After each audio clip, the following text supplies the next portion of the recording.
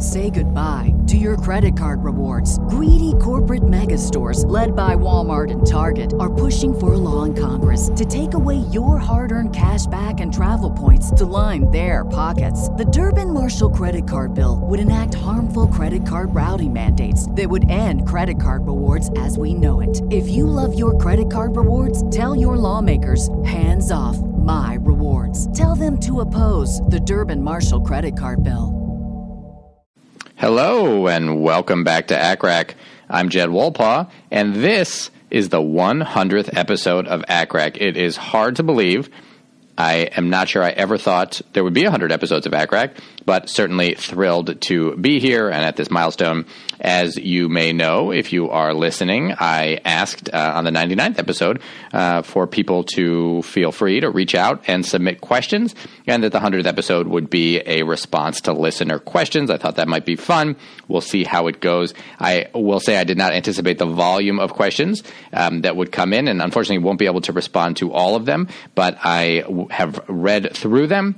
And I will do my best to hit some categories that hopefully will include most, and we'll also try to work some of the other questions into future episodes if I don't actually get to yours. But thank you to everyone who submitted them. It was certainly fun to listen, and I also really appreciate all of the very kind words that came in. It is a pleasure to put this out there, and I'm very grateful for all of you for listening and participating in the ongoing discussion with this and every episode that we do. Anesthesiologynews.com wants to feature this episode as the 100th episode, and so you'll be able to check it out on their website with all their other great content they have over there. So feel free to do that, anesthesiologynews.com. All right. I do want to just say up front a big thank you to everyone who listens regularly, and most especially to those who have decided to support the making of the program, either by being patrons at patreon.com/ACRAC. That's patreon.com/ACCRAC, or by making one-time donations to paypal.me/ACRAC. That's paypal.me/ACCRAC. Either way, we're really grateful to all of you, and of course to Brian Park for the work he's done making some great outlines for the episodes.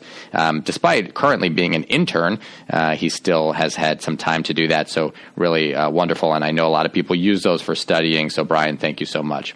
I want to also say just a big thank you to my residents. They were the initial inspiration for really starting ACRAC. I'll talk more about that in a minute, but also the best part of my job and my day is getting to work with the residents here at Johns Hopkins. They're just incredible people. I feel so lucky to get to be a part of their career and their lives, and so just want to say a big thank you to them for being an inspiration to me. And, of course, I couldn't do any of what I do without the love and support of my wonderful wife and my 3 amazing daughters. So just in case they ever listen to this soon or in the future, thank you to all of you. I love you, and you are the light of my life. So there were a mix of questions that came in, some clinical and some more personal. So I will try to respond to a mix of them. I'll say many people wanted to know a little bit more about me, my life story. One person even asked how much I can bench press. I will say I have no idea. Certainly I don't know when I last tried to bench press, though I will. When I was in high school, a friend of mine had weights at his house, and I remember for a while getting a little into it and realizing that it was much harder when you actually bring the bar all the way down to touch your chest. That was my big realization. I think once I realized that, I decided bench pressing was not so much for me.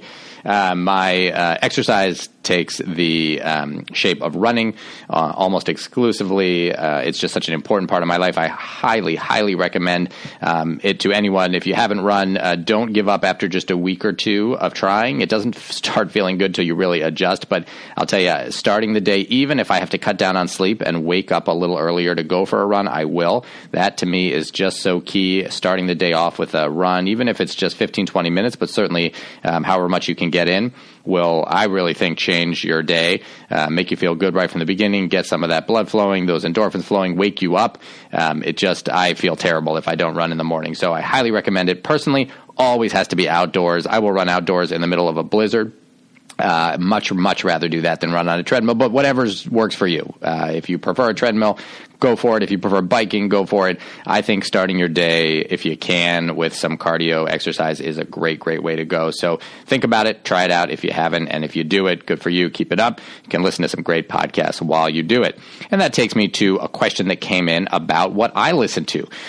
So I love listening to podcasts. I listen to both podcasts and books on tape while I run.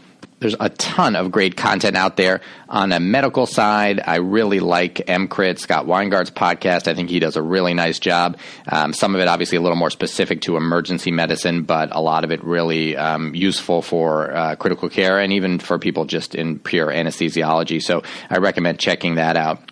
The New England Journal does some interesting podcasts. They have a curbside consult where they highlight an interesting article, or they've even done some kind of intro to statistics stuff. Not the most thrilling, but they can be really educational. And if you're out for a run, you're obviously not going to fall asleep, so maybe you can mix in a little bit of drier stuff if you want. I think they do a nice job with that. Open Anesthesia also has some nice podcasts. So I think there's some decent content out there. A friend of mine recently recommended a fiction podcast called Homecoming, put out by Gimlet Media. And I had never listened to a fiction podcast before, but I listened to it and got sucked in, listened to the 2 seasons that encompassed the full story very quickly, and I really liked it. I also heard recommended Ear Hustle, which is a really well-done podcast that is put on by an inmate at San Quentin Prison in California, along with a woman who does visual art and other courses with the inmates there. And they've put this together. They discuss a lot of issues that affect the prison population, as well as some more kind of serious societal issues. Really well done and fascinating. I highly recommend that as well. There's some great books that I've read / listened to recently that I recommend. So Jodi Picoult is a great author. She wrote a book called Small Great Things that is really fascinating and really delves into some interesting societal issues. Highly recommend that. Actually, a woman I was in high school with named Celeste Ng has written a couple of really interesting books, the most recent of which is Little Fires Everywhere, really been quite highly acclaimed. I recommend that, especially if you have any connection to the Cleveland area, because she writes about the Cleveland and Shaker Heights specifically. So I really think that's a pretty interesting one. And then the Pulitzer Prize winning book from last year called Less, Less, by Andrew Greer, also I thought was really interesting and well written. So worth checking out. My wife and I try to watch some TV. It's been harder since we had our third daughter, but I do think that Game of Thrones is pretty fantastic. We're trying to make our way through the second season of Westworld, which is pretty interesting, pretty complex. This Is Us is a great show that we really liked. There's a Netflix show called Love that's also really good. So I'll put those out there as highly recommended. I will say that the Great British Baking Show I have not yet watched, but that is probably the most recommended show that people come to me and say, I have to watch it. Haven't made it yet, but I will. So I recommend that as something that I can't personally recommend, but that is the thing people recommend probably the most, especially if you like baking or cooking. All right, we'll come back to some of the more personal stuff. Let's answer some clinical stuff to the extent I can. And again, these answers are going to be based mostly on my experience and some folks I've talked to, but haven't done full research like I would if I were doing a more prolonged episode on any one of these topics. People asked about pressors a fair amount, and one thing that came up repeatedly was dopamine, because people see a lot of dopamine used. And so there's been several questions on whether there's a time for dopamine, when it might be appropriate to use, if ever. So I think the best answer to that is that it takes a long time for practice to change. And I think the reason you see a lot of dopamine used is because at a lot of places, including here, dopamine is one of the few pressors that can be run outside the ICU. So why might you start a patient on dopamine? They may not be going to the ICU, or they may be in the ICU, but with a hope that they can get out of the ICU. And if the only thing keeping them there is a pressor drip, at some places they can leave on a stable dose of dopamine. In my mind, that's about it.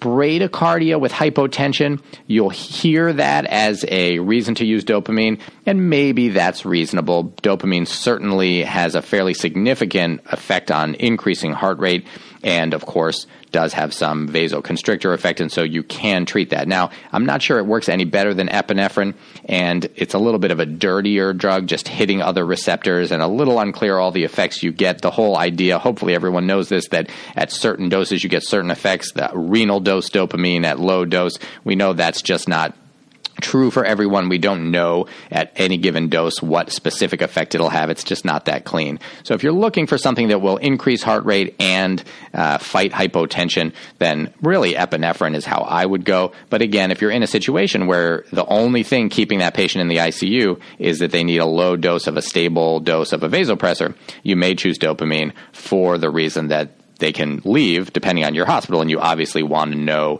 the protocols at your individual place, but you may send them on dopamine for that reason. Other questions about pressors included how I use them in the operating room. Obviously, I think all of us who do anesthesia will have our first go-to be pushes of either phenylephrine or ephedrine. Personally, I always discuss this with the surgeons who I'm working with, and I always talk to the surgeons the night before. I highly recommend reaching out to the surgeons you're going to be working with the night before surgery. I think it really goes a long way toward collegiality, toward finding out anything they're concerned with, telling them what you're thinking, and making sure there's nothing that they're worried about with your plan. And as part of that, I'll say to surgeons, if the patient gets hypotensive, it's probably related to, at least before you've had any major blood loss or there's any other issues that have occurred, the most likely thing is that it's related to the vasodilation from the anesthesia, and I usually run low-dose, peripheral dose Levophed rather than give a ton of fluid, flood them with fluid, cause a bunch of edema that's going to put the surgical anastomoses at risk, and most surgeons are fine with that, certainly much more than they would be if they just found out that in the middle of the case the patient was on Levophed. They might kind of worry about that. There's a lot of prejudice against Levophed. Again, a lot of that is left over from the old belief that Levophed was leave them dead, that it was a really dangerous drug. It certainly can be at high doses, but low-dose Levophed, we know, does not a lot of vasoconstriction. It really helps venoconstrict, and by doing that, gets a lot of the blood back in circulation. It's almost like an autotransfusion and can just get you back, to some extent, toward a more normal tone that you would have if you weren't under general anesthesia. So if I find myself pushing a lot of phenylephrine and ephedrine, which, of course, in those push doses causes quite a lot of vasoconstriction, I'd much rather start a low-dose Levophed drip. You could also, of course, use low-dose phenylephrine. And if you are in a situation where you're really concerned about arrhythmias, you may prefer phenylephrine over Levophed because, of course, phenylephrine isn't going to have any arrhythmogenic properties because it has no beta effect. But if you're not concerned about that, Levophed's a better drug, I think. It's going to increase your cardiac output and prevent some of that hypotension you get just from the vasodilation of your anesthetics. So that's what I like to do. I usually start at about 0.03 or 0.04 mics per kilo per minute of Levophed, which is norepinephrine, for those of you not in the United States. And then I titrate it from there. The way I like to think about it is that you can really get up to about 0.06, somewhere between 0.06 and 0.1 mics per kilo per minute of norepinephrine, and really just be counteracting the vasodilatory effects of your anesthetic. You want to be thinking about whether there's something else going on causing hypotension, but if there's nothing else you can identify, it's probably just the anesthesia. Above and beyond 0.1, I start to think there might be something else going on, and I want to be really careful to think about, is the patient volume down? Have they lost more blood than I think? Are they hypocalcemic? What else is going on? Have they had some ischemia? What do the EKG tracing look like? So I want to start thinking about that to make sure that I'm not missing something else. But low-dose norepinephrine is going to increase cardiac output. It's going to auto-transfuse some blood from the venous pool. It's going to increase perfusion to surgical anastomoses. And then because you won't be flooding the patient with fluid to try to fight that hypotension, it's going to help prevent some of that edema. So all around, I think, a great win. But I want to emphasize again that I think a key to this, as well as just operative management in general, is communication with your surgical colleagues. Reach out, have that discussion. Again, the day before is even better than the morning of, and make sure everyone's on the same page. And they'll also share with you any concerns they have, anything that they are worried about, which is going to help you plan your anesthetic. So many questions came in about the kind of story of ACRAC and how it started and why. So I started off in emergency medicine. I matched into an emergency medicine program. And as an emergency medicine intern, I listened to EM Rap, which is a fantastic podcast specific to emergency medicine. And I always thought it was such a good resource. I listened to it while I ran and commuted. And then at some point I started listening to MCRIT when it came out and thought that was fantastic. And when I switched into anesthesia, I was really taken aback that there was nothing like it. There just wasn't a similar podcast as there ones there were in emergency medicine. And I always kind of thought in the back of my head, I wish there was one, and maybe at some point I would think about doing something, but I never really got around to it. And it wasn't until I was an attending, when I had finished fellowship, and I was getting involved with our residents and teaching them, and I heard from them that they wished they had an audio resource. And I thought back to how I had always kind of been interested in this. And I thought, man, I have no idea how to do this. I just had no clue. I didn't even know how one would go about recording a podcast, let alone posting it on the internet. I never even heard about RSS feeds or anything that may be, or how to do them. But like so many things in life, if you wait until you know everything about something, you're going to actually do very little. So you sometimes just have to take that plunge. And so I thought, all right, I'm going to look into this. I'll do some YouTubing. I'll look it up on the internet. I'll try to figure this out. I'll make one and see what I can do with it. And I figured, our residents, maybe some of our residents will use it. I figured that's about as far as it would go. I learned how to put it on iTunes. I did it, not thinking anyone would actually probably download it from there, other than maybe our residents. But as I learned a little more, and if you listen to episode 1, you'll see it was literally just me talking into the computer. I didn't have a microphone, didn't really know what I was doing. The audio is terrible. I think on episode 4, it only plays in one ear if you're listening to it on earphones. Still to this day don't know why that happened. But as I learned a little more and put them out there, our residents were appreciative. And as I said, they really were the inspiration for the whole thing. And then have really been, I'll be honest, taken aback. There are now more than 30,000 listeners worldwide every month. It's really just a pleasure to get the emails from all around the world and know that people are out there and using it. So it's been a lot of fun. And that's how it came about. People have also asked where I come up with episodes. At first, I was thinking I would just go through the ABA keywords. That's the American Board of Anesthesiology keywords to kind of try to cover everything. And really, over the couple of years I've been doing it, I've gotten so many requests coming in now that I just try to, when I see a request coming in again and again, I try to cover things that people are asking for. So that really guides it, and then occasionally still work in some just straight ABA keyword episodes. Most recently, I think, were the ones on neuromuscular blockade and neuromuscular blockade reversal. People have also asked about my personal life story. So briefly, I guess I'll say I grew up outside of Cleveland, Ohio, in Shaker Heights, Ohio. As I said, Celeste Ng, who wrote the book Little Fires Everywhere, was in my class, and that's where you may have heard me mention Shaker Heights before. I went to high school there. I went to Brown University undergraduate, where I studied history, and then I went to become a teacher. I went to Harvard Graduate School of Education, got my master's, got my teaching license, and I taught ninth grade world history. I liked it. Some things about it I loved, but unfortunately it was a time when the graduation tests were really becoming a major thing, and I found that I was being told I had to teach to the tests, which is just not why I wanted to teach history. I wanted to be able to do the debates and the deep thinking about citizenship and what it means to be a citizen of society, and I just couldn't do that. We just didn't have time, and so ended up switching, went back, did some post-bac stuff, applied to medical schools, went out to UCSF in San Francisco. I did medical school there, and then, as you heard, matched into emergency medicine. Started that fantastic program at Highland in Oakland. It's really a great program and amazing people. I really fell in love with critical care and decided to switch into anesthesia as a way to do critical care. It was one of the hardest decisions I've ever made, was to leave that program, because it was a great program, and I felt so worried about disappointing the folks there. But I will say that Gene Hearn and Charlotte Wills were just fantastic. They were so supportive, despite the fact that my leaving, of course, I'm sure was very difficult for them. My co-interns and the faculty there were all so supportive. So I really felt lucky to be in that position. Went back to UCSF for my anesthesia residency.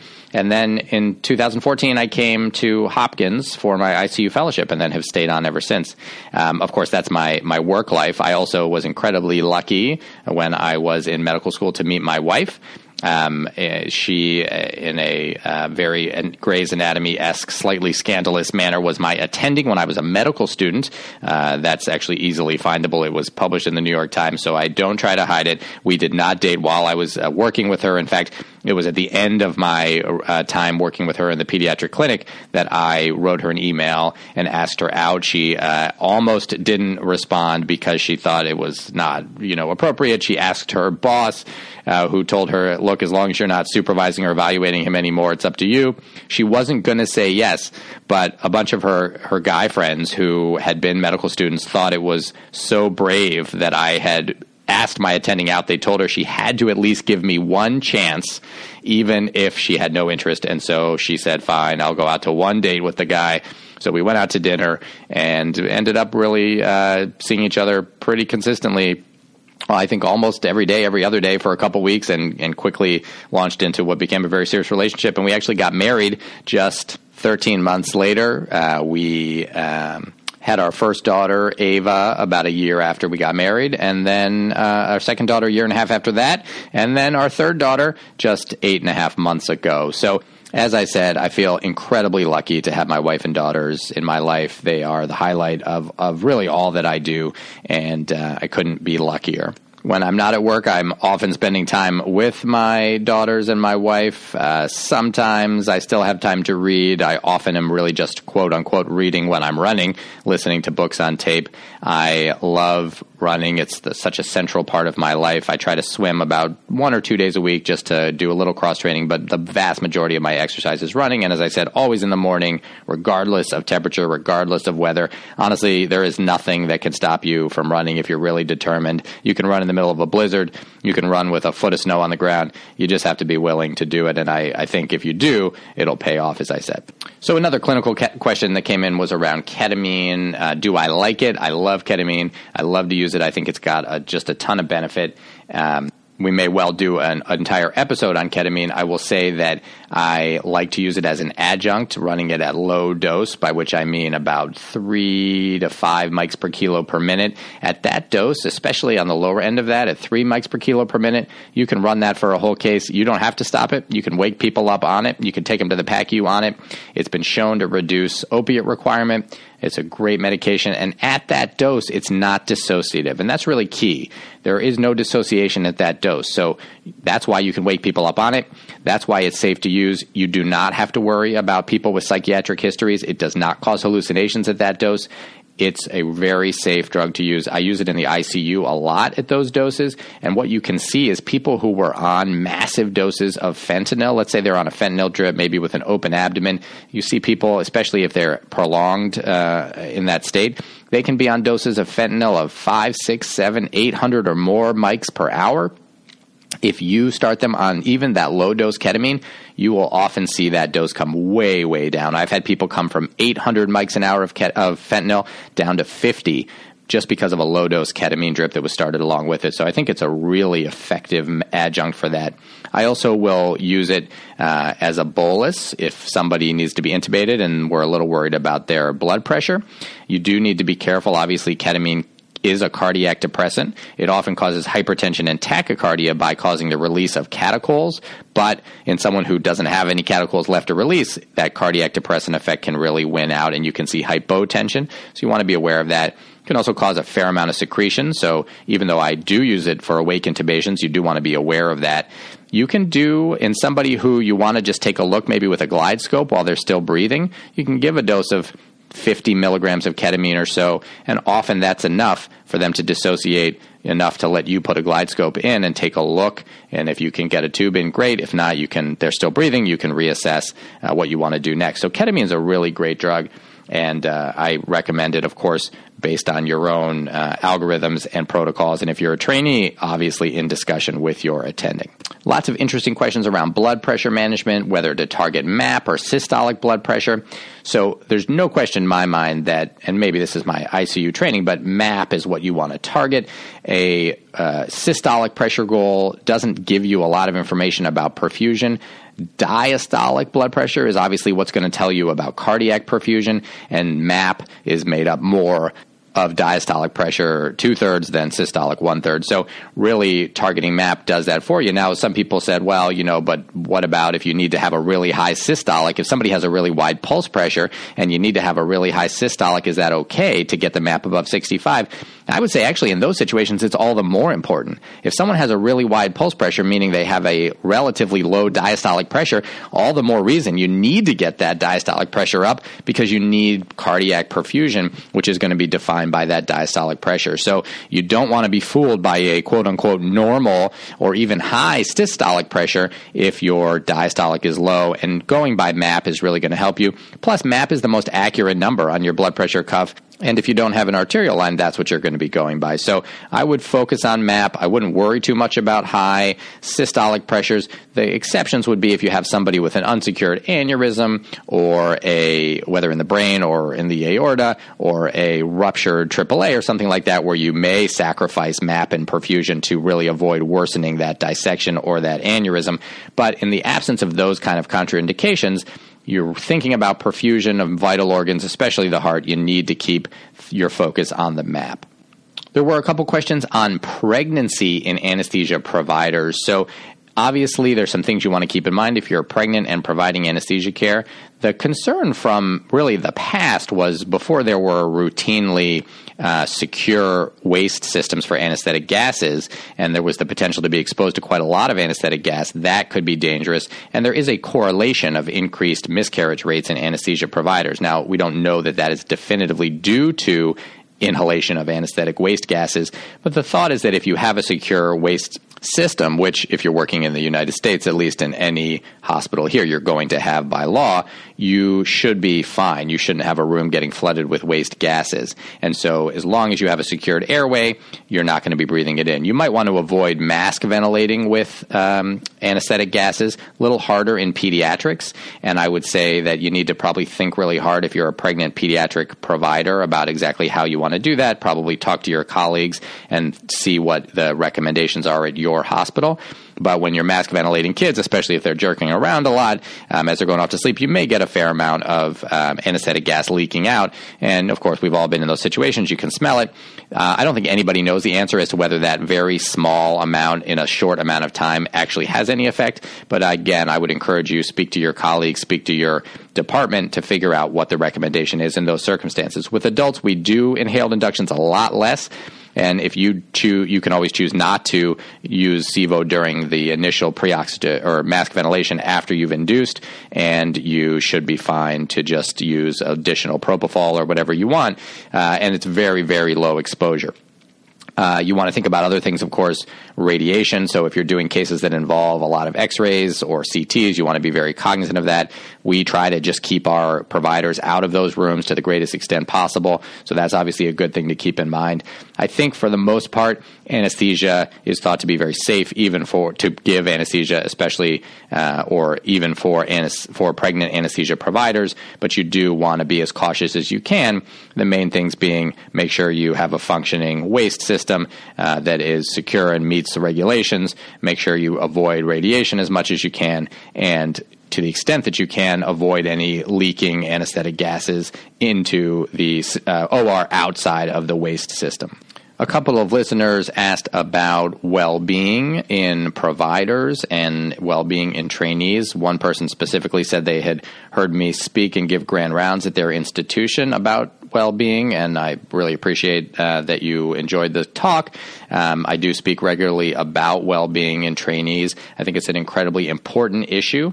I'll say that one of the main things, and some of the questions were how I got interested in this because I think it's a hugely important issue. And as I began getting involved in resident education, I realized that this is something that just is not being focused on as much as it should. It's starting to become more of a recognized issue, but we have burnout rates in our trainees that are probably somewhere around 50% in anesthesia. It varies by specialty, but it's a huge issue. And it's not just something we can dismiss and say, well, burnout, oh well, just kind of suck it up and work hard. That's not a good way to deal with it. We know that burnout has real effects on our trainees and on any practitioner. People who are burned out, trainees who are burned out, are more likely to get in car accidents, more likely to abuse alcohol and drugs, more likely to have suicidal ideations. It's a big, big deal for them personally. And it matters for our patients. Trainees who are burned out are more likely to make medical errors, more likely not to follow best practices. We know this from multiple studies, so it's a big deal, and we really need to pay attention to this. I can and do give quite extensive talks on this and won't take all that much time now, but I'll just say this is a really important issue, and I think we need to encourage everyone in anesthesia and every specialty to pay more attention to this. We have a system that really was designed, medical education was designed as really quite labor-centric and not learner-centric. We don't treat our learners as adult learners traditionally in medicine. We say, you show up for residency, go where I tell you, do what I tell you, don't complain, don't need to sleep too much, and I will spit you out on the other end, an anesthesiologist or a surgeon or an internal medicine doctor, whatever it is.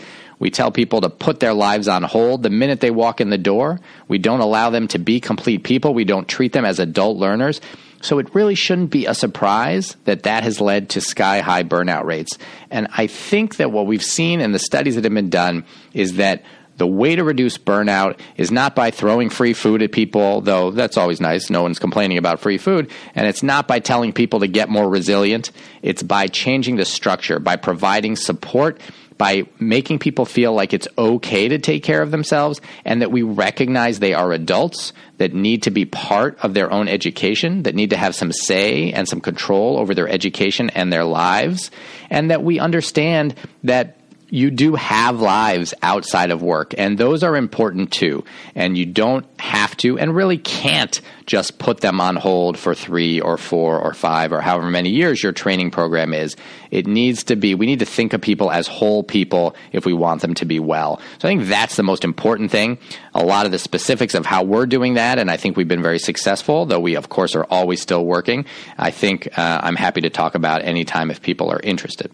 Lots of questions about sepsis and septic shock. I do think we will do an episode on that, so I'm not going to spend a huge amount of time on it. But I will say, if you're thinking in terms of the most important things, what do we know? We know the most important things are if you can get cultures and give antibiotics. You don't want to delay the antibiotics to get the cultures, but if it's possible to get cultures first, that's great.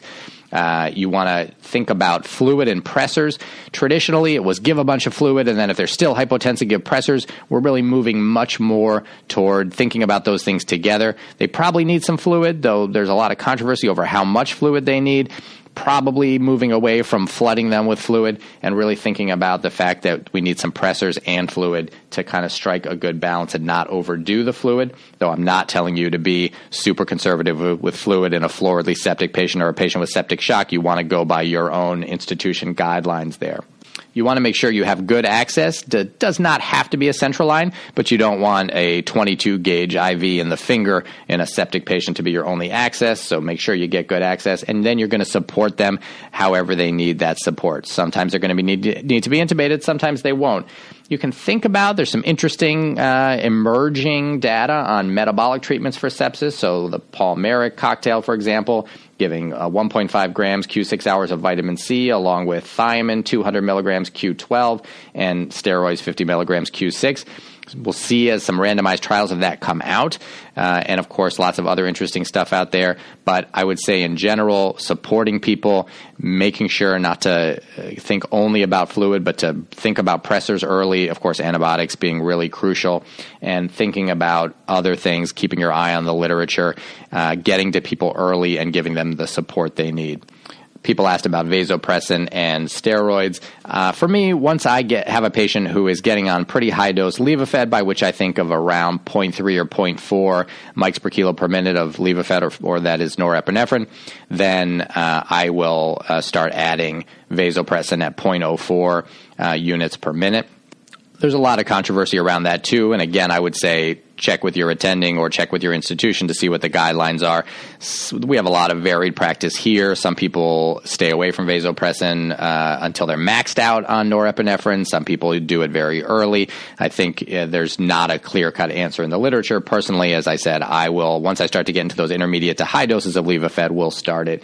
And then once I'm on Levophed, again, norepinephrine and vasopressin, or if there's any suggestion that the patient may be adrenally insufficient based on prior recent use of steroids, I will start stress dose steroids at 50 milligrams Q6. We won't get in right now to the recent trials, the approaches and adrenal trials. Interesting discussion to be had there, but I'll just say that that's my approach, is that I don't wait until they're maxed out on norepinephrine, epinephrine, vasopressin, and then give steroids. I pull that trigger a little earlier, and I think it's a safe thing to do and can have some benefit, though, again, there's a lot of debate in the literature. A lot of questions about my personal favorites. So several people wanted to know what my favorite induction is. As my residents know, the only slightly different thing about the way I like to induce is that I like to use esmolol instead of fentanyl with induction. So my quote-unquote standard induction is going to be, again, depending on the patient, but the most common for a patient that I'm not particularly worried about transient hypotension is going to be the following. So I will give lidocaine, about 100 milligrams. This is to a regular size adult, about 100 milligrams of lidocaine, and then I will give 20 milligrams of esmolol along with about 1.5 to 2 milligrams per kilogram of propofol, depending on the patient's age. And with my propofol, I almost always will give 100 to 200 micrograms of phenylephrine. Some people will wait, and if there is hypotension, then treat it. I just almost always know that there's going to be hypotension when you push propofol, so I'd rather just prevent it in the first place by giving that phenylephrine right along with it. I give that test dose of 20 milligrams of esmolol just to see the effect and make sure the patient doesn't have anything like a heart block result from it, and to just get a little bit of that sympathetic blockade going early. And then I will give once the patient is apneic and my resident or CRNA has started ventilating and proven that we can mask ventilate, then I will give neuromuscular blockade as long as it's not contraindicated, usually rocuronium or vecuronium. And then right before they are ready to intubate, I will give another 50 milligrams of esmolol. As soon as that kicks in, which takes about 30 seconds, then I'll tell them to go ahead and intubate.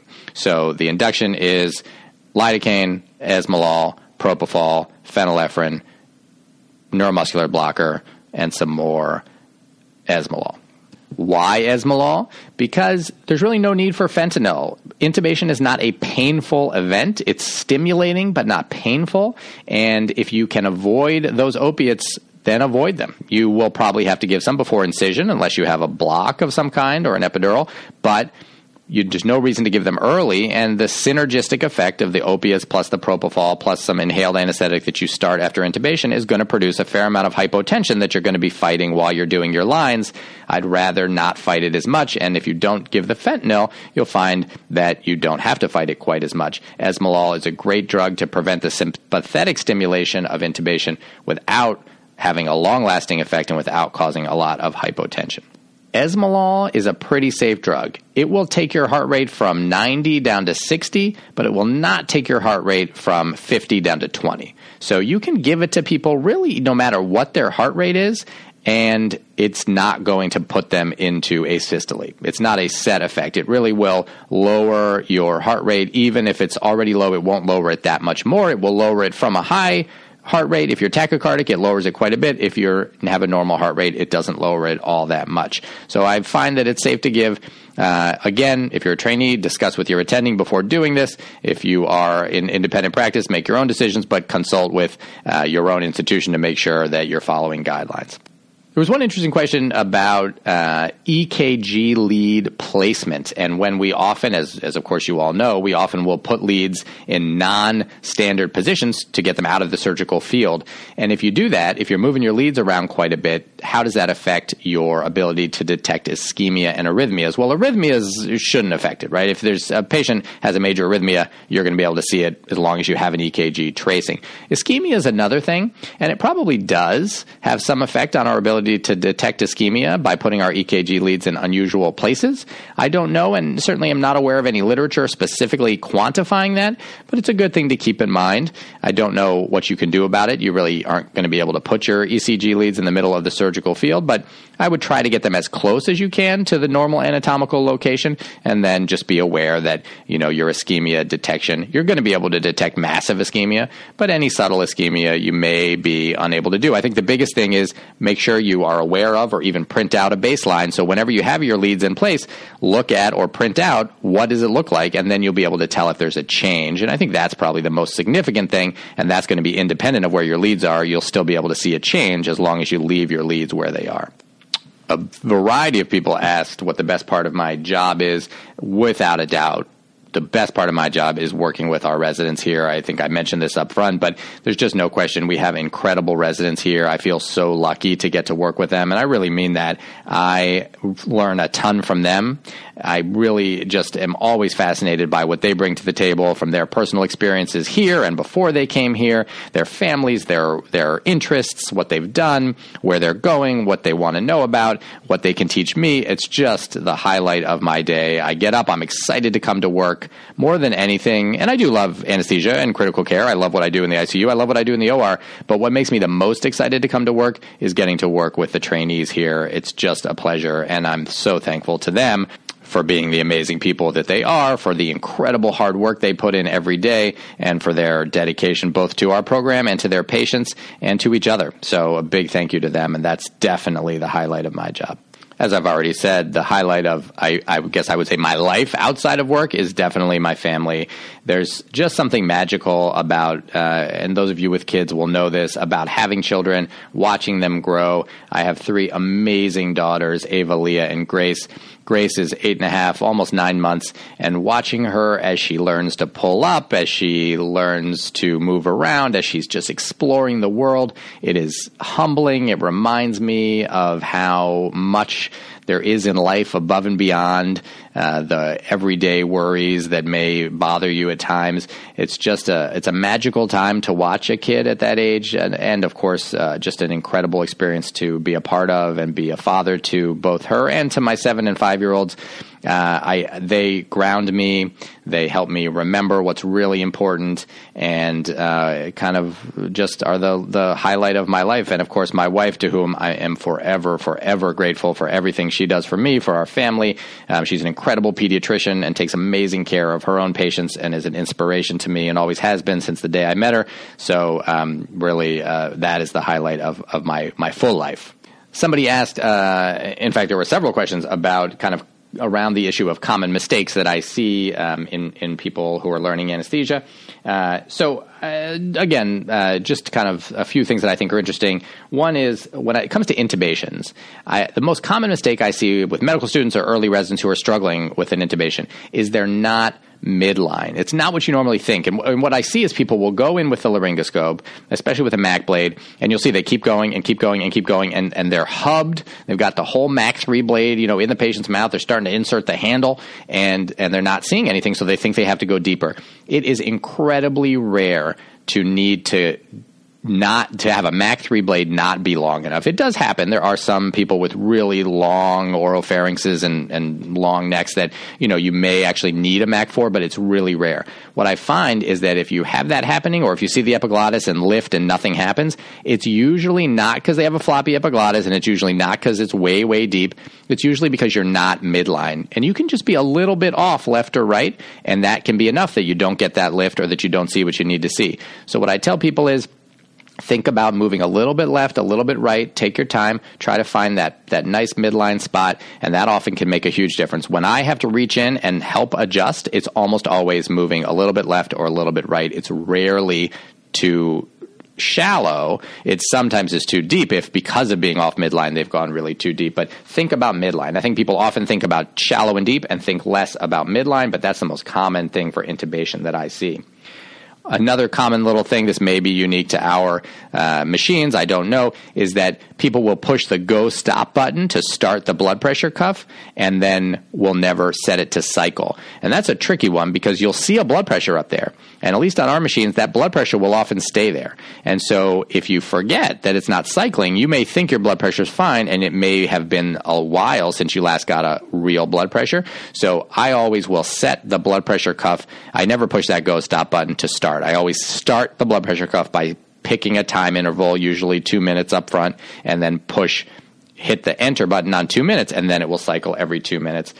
And then I really, really highly encourage people to have an algorithm. Early on in training, Often people are just trying to, do everything at once. They don't really have a systematic way to go about it. And so little things or big things can get forgotten, like turning on the anesthetic.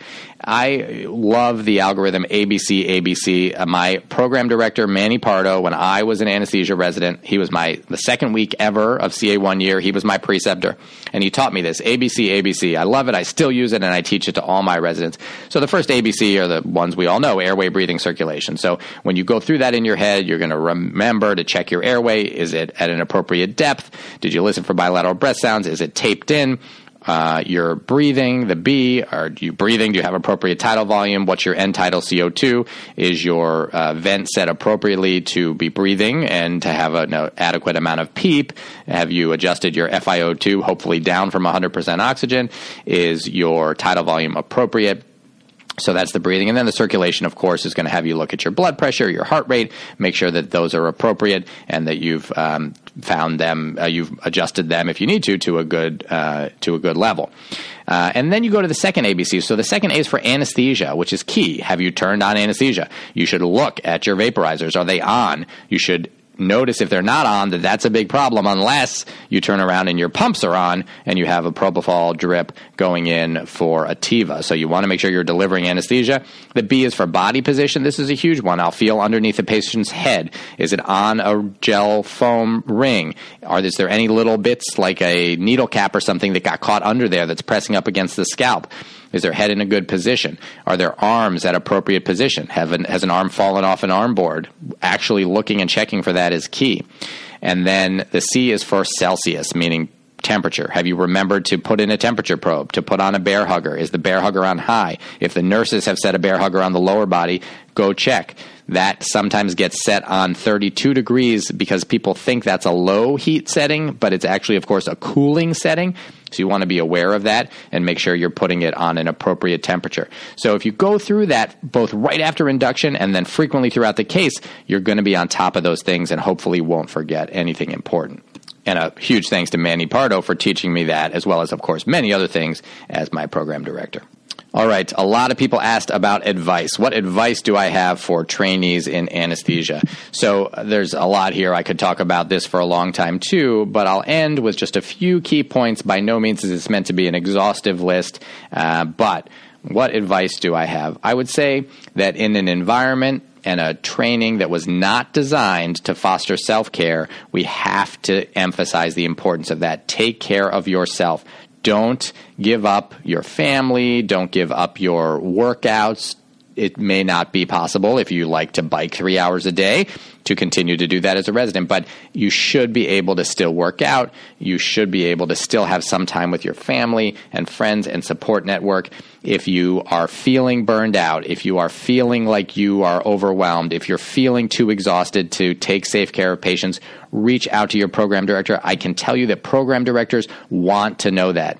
The traditional feeling that you better not bother anyone, you better not complain, that is really going out the door. We want to know so that we can help. We don't want you to wait until you're so burned out that you're not safe for yourself or for your patients.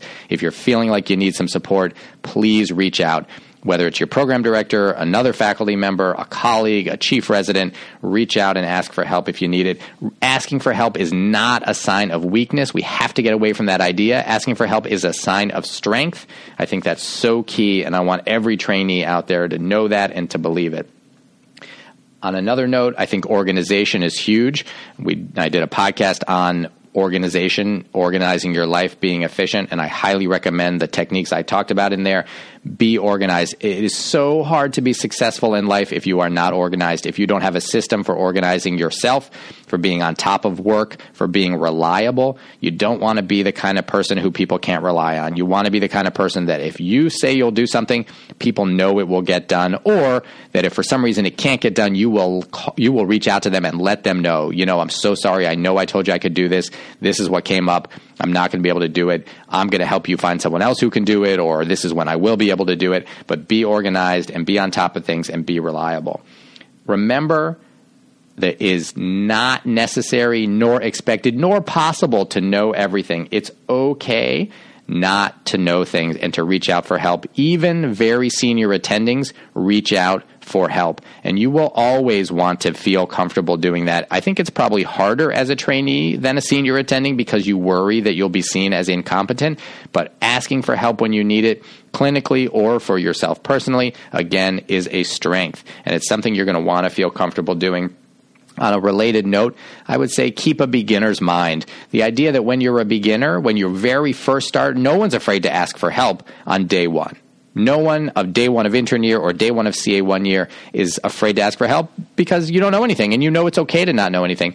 Keep that beginner's mind. Don't ever get to a point where you feel like you now have to know everything and therefore can't ask for help, or you think you know everything and so you're not open to advice.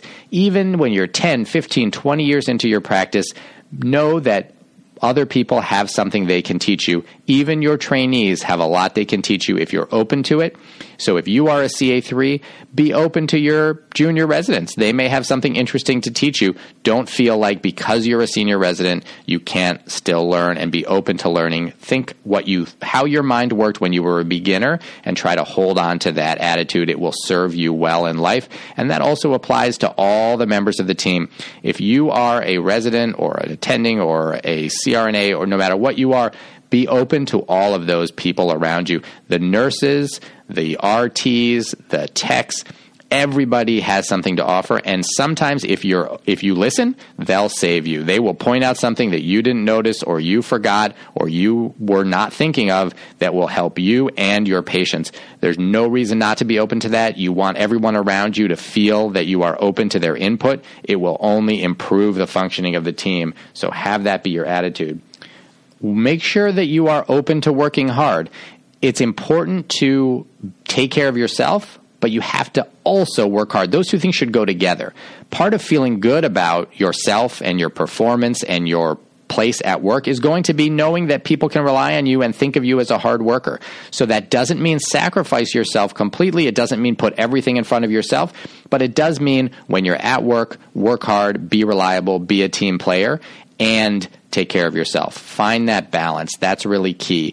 If you know that you're seen as somebody who is not a hard worker, not a team player, that's going to hurt your well-being because you are going to feel bad about the way people see you, and that's going to affect your own satisfaction at work. So find the balance, take care of yourself, but when you're at work, support your colleagues when they need it, ask for support when you need it, work really hard to take great care of your patients and to take care of your colleagues. When you are the kind of person that people know they can rely on and know is there for them, they will really love you for it, and you will know that you're seen that way, and it will make a big difference for you personally. And finally, remember that despite all the pressure that exists in our specialty and in medicine in general and in the world today to always be on top of everything and to know exactly what's next every step of your life, to have your life planned out for the next 20 years, it's actually okay not to know the answers to all those questions yet, not to know what's coming next, what's coming after that, who you're going to marry, how many kids you're going to have. And if you know those answers, that's fine. But for a lot of people, they don't know that yet and can feel a lot of pressure to know all that, and you don't have to know. It's okay to just embrace the questions themselves, and then the answers will come as you live those questions. There's a great Rainer Maria Rilke quote that I love, that I shared with the graduates in our program last year, that's all about that. And I'll share that with you now. Again, Rainer Maria Rilke is a German poet, was a German poet, and the quote is this: "You are so young, so before all beginning, and so I must beg you as much as I can to be patient toward all that is unsolved in your heart, and to learn to love the questions themselves like locked rooms and like books written in a very foreign tongue. Do not now seek the answers which cannot be given you because you would not be able to live them. And the secret is this: to live everything. Live the questions now. Perhaps then gradually, without even noticing it, you will live along some distant day into the answers." So I love that quote because I think it really speaks to how life often needs to happen, where we cannot force ourselves to know the answers all the time. And sometimes we have to just be okay with the questions. It's hard for a lot of us with the kind of personalities we have going into medicine, but I think it really makes a difference for well-being when we tell ourselves it's okay to have those questions, to not yet know the answers, to live and work and be a colleague and a friend and a mother or father and a child and a learner and a teacher and all the roles that we play.